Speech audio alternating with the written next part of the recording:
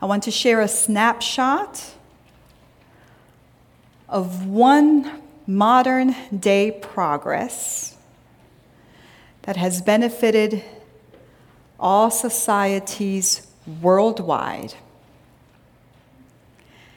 I want you to imagine the persons, I don't have the names for, but persons that were behind these efforts. The efforts to progress and advance the communication, the connection via mail correspondence. Modern day. So I'm not going to mention the ancient progress. So I'm taking it from somewhere 17th century forward, and I'm considering that modern day progress. There was a time when horse riders delivered mail, telegrams. It would take months, it would take weeks. There was a time when mail was delivered by rail transportation, train. It would take weeks. There was a time when express mail was delivered by a method, short-lived but attempted, called the Pony Express. The poor ponies, just horses, were to deliver the mail in the express time of 10 days. So the rider and the horse or the pony would meet at one point, a checkpoint, and another rider and its pony would take it from there, and so on unto the delivery. And the notion was, if you wanted to have the perks of Pony Express, your mail would be delivered in 10 days. Well, that became brutal for the rider and the animal. Too ambitious, didn't advance. It was short-lived. Then the revolution of the automobile. So that definitely took the progress to the next level. And keep in mind that the first cars went as fast as 10 miles per hour. I can't compute that. That sounds absurd to me. It brings my level of patience to not a good place. 10 miles an hour. Later on, airplanes were flying our mail. Depending on the distance, days. And then in 1993, email came. I know, email. Email became the widespread use for faster communication. And all we had to do in the early 90s and mid-90s was just dial it in, wait for the yellow little guy called AOL. Some of you don't know that, but most of you do. And wait for that shh and then certain sounds. And in just a few minutes, we had internet connection. By 2019, we carry a device, or several, that connects us worldwide in literally seconds. As long as we have Wi-Fi, I can connect to the other side of the globe in seconds. I have communication and connection in the palm of my hand. One thing is clear. Mail or communication is needed. Life as we know it cannot be lived well without connection. And for those people who were focused on making that connection through mail, were focused on advancing the progress. And from one era to the next, each era built on the prior era's work. The people behind those milestones for the progress of mail correspondence had a priority to communicate, mail. And they honored those before their time, those saints, and they held on to the conviction that communication is key. And it looked different. We just mentioned a few of those ways, but the priority remained the same. Package different, priority the same. And it took a lot of their dedication, work. Therefore, I would say it took their generosity, their giving of their time, their talents, their skill set, their formation, the sleepless nights, those who thought Pony Express was a good idea only to see it fall apart. It was an attempt that required a lot of time and trial. It required sacrifice. They gave of their time, lots of resources, a talent. So I'm going to connect. It was a generous act of their part for the sake of a priority. So it was a generous priority. Why? For them, for those saints, communication. How about for the sake of the good news of Jesus Christ? How about for Christ?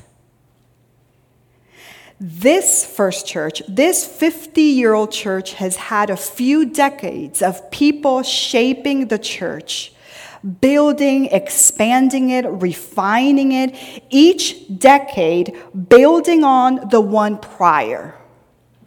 And today, you are becoming, later on, much later on, the saints of those that you noticed on the video, who are today the little ones.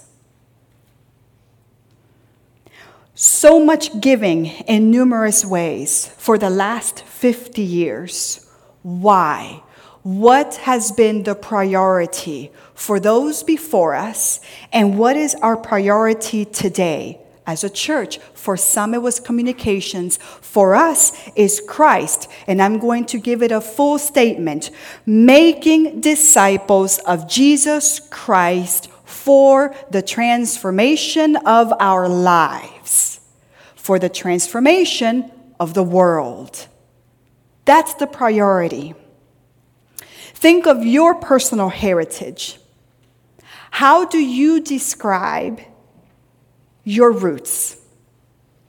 How is your family story defined by the past selflessness of others, giving their life for a cause to advance our family, for a better, promising future, for fighting for our future, to have a chance to break through? In my personal story, my dad came, I believe, 60s to New York as a dishwasher, and then to pursue the American dream. Many of our stories share that. What's the priority? We have different and numerous priorities. Good.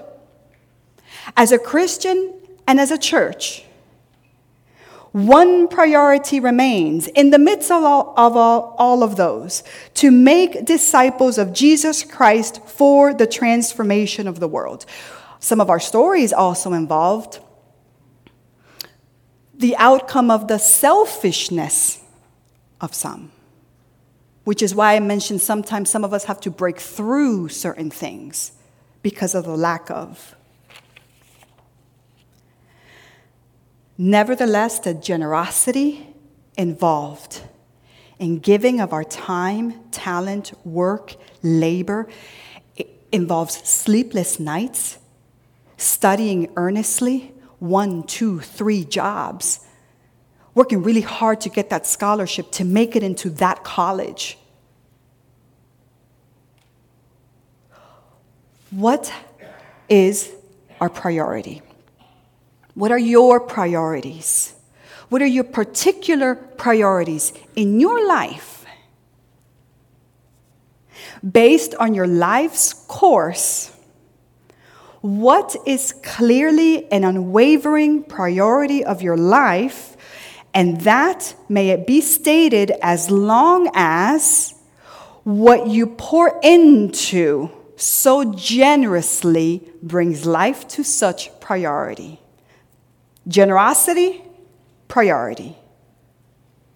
What for some people was the communication over mail, for some of us, some of our priorities include career advancement, education, 401k, children, a better, healthier, meaningful home, college, health. Amen? So now I want to invite you into a particular passage to see if the Word of God can bring us some further light or addition to the list of priorities you have, and if applicable, a realignment or a readjustment to the priorities that we have. Ephesians chapter 1, verses 15 through 23. Then I'm going to jump to chapter 2, verse 10. Because of time, I encourage you to read chapters 1 and 2 this week, because I'm jumping through for the sake of your time.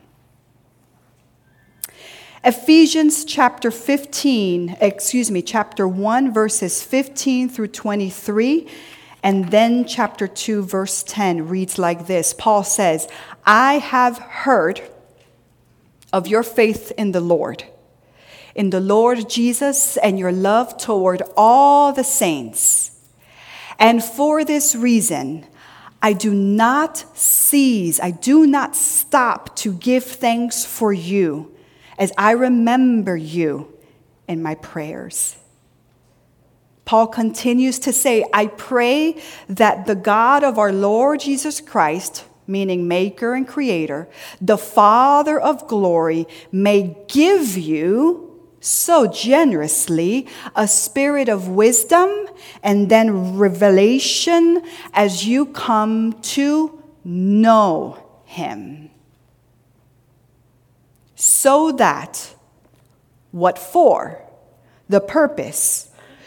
So that with the eyes of your heart enlightened, you may know what is the priority, what is the hope to which he has called you, what are the riches of his glorious inheritance among the saints, and what is more generous, and what is the immeasurable greatness of his power for us who believe, according to the generous work of his great power. God put this power to work in Christ, when definitely so generously raised him from the dead, meaning he died, and seated him at his right hand in the heavenly places. Here's a priority: far above all rule and authority and power and dominion, and above every name that is named. When and how long? Not only in this age, but also in the age to come. And he has put all things under his feet where it belongs, and has made him, here's the connection, the head. That's the priority, the placement, over all things. not some, all things for the who? For the church. That's where you come in. You're welcome. And then because now you become the body. You're not the head, but you are the body. And then the fullness. So the fullness of him will fill all in all. Do you see the generosity and the priority throughout this entire message? For we are, the last verse, for we are what God has made us, the Creator. Then there's more new creation happening through Jesus Christ. Created in Christ Jesus because of a conversion, because of a sacrifice. For what? For good works. All of those priorities you have, those are your good works. For good works, which God prepared. And here's the plan that will never cease to be. To be our way of life. Amen. Better said, I can't do that. The inspiration of the Word of God. In all of your priorities, you are to submit it, to bring it to Jesus Christ, to not only integrate Jesus into its purpose, but to give it the glory that it deserves, God, above all, to God. Once again, a Bible passage that tells us that our lives, work, and testimony is to be heard by someone else, therefore is to be told to someone else. It talks about you're to seek, you're to find, you're to go, you're to come and connect with God. You are to seek divine wisdom, meaning there's growth intellectually and emotionally and spiritually. You are to reflect it, practice it. You are to build on the saints' work of yesterday. That your eyes may see the eyes of the heart. You are called to be part of this. To know the abundance and the riches of the inheritance. And to prioritize Jesus Christ above all, powerfully, the way Christ generously gives. The church, you, Christians, we are to be connected and to communicate and to live that. Your life's good works. Thanks to God's generous and unmerited gift of salvation, we are here. And we can, and we should respond with a life of transformation and growth.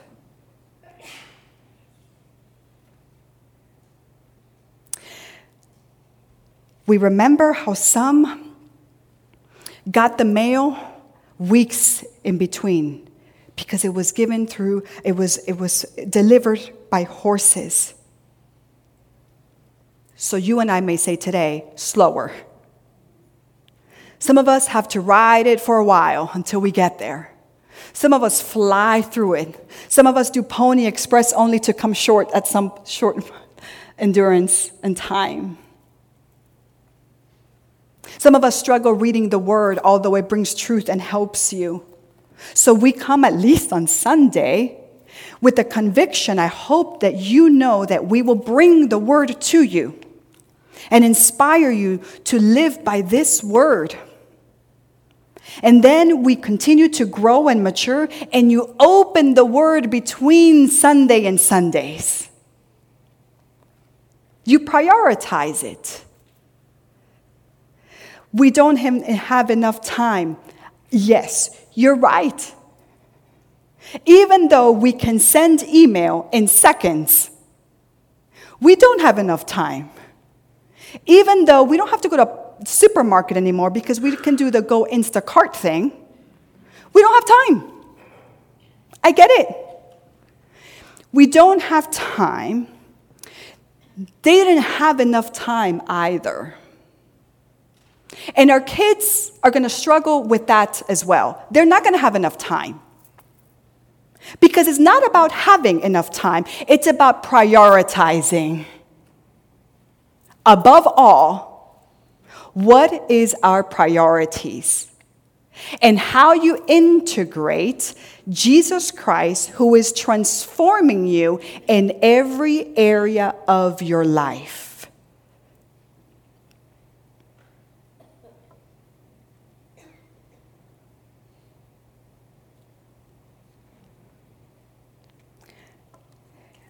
This is one of my concerns. There's something missing in the character development of children, of young people, when they have never met the Good Samaritan, the Golden Rule, how to sit and interact in a pew. Where's the Ten Commandments? What are the four Gospels? We gather to be replenished, to receive inspiration, to be challenged, because we are then to be the transformation for the world. And it's going to change from decade to decade. Do you really think our founding pastors and ministers and church attendees imagined online giving or texting online like we do today? Every era is advancing the way to keep alive the priority, and that is Jesus Christ in our lives. And you won't have enough time. It calls for a decision to prioritize. It's called sleepless nights or generosity or seasons. How many of you are frustrated that it's November and we have like 100-degree weather with humidity? I know. God, help us. Because we're meant to we're meant to have a little bit of different seasons. We're not always in the fall. We're not always falling. We can be transformed and empowered to have some springtime, spiritually speaking. We have to have some spring, some summer to prepare for the falls and the winters of our lives. So as you come forward to receive the generous gift of the sacrament of Holy Communion, I invite you to do some introspective work. Bring your priorities in line. Ask yourself, where is God in the midst of that? And be blessed, be inspired, be encouraged, and also know that we have a responsibility for our marriages, for our children, for our neighbors, for our next generation. We have to prioritize it. John 15:5 should be a good verse to memorize as I come to a close and continue with the Holy Communion. Those who abide in me, says Jesus, and I in them, bear much fruit.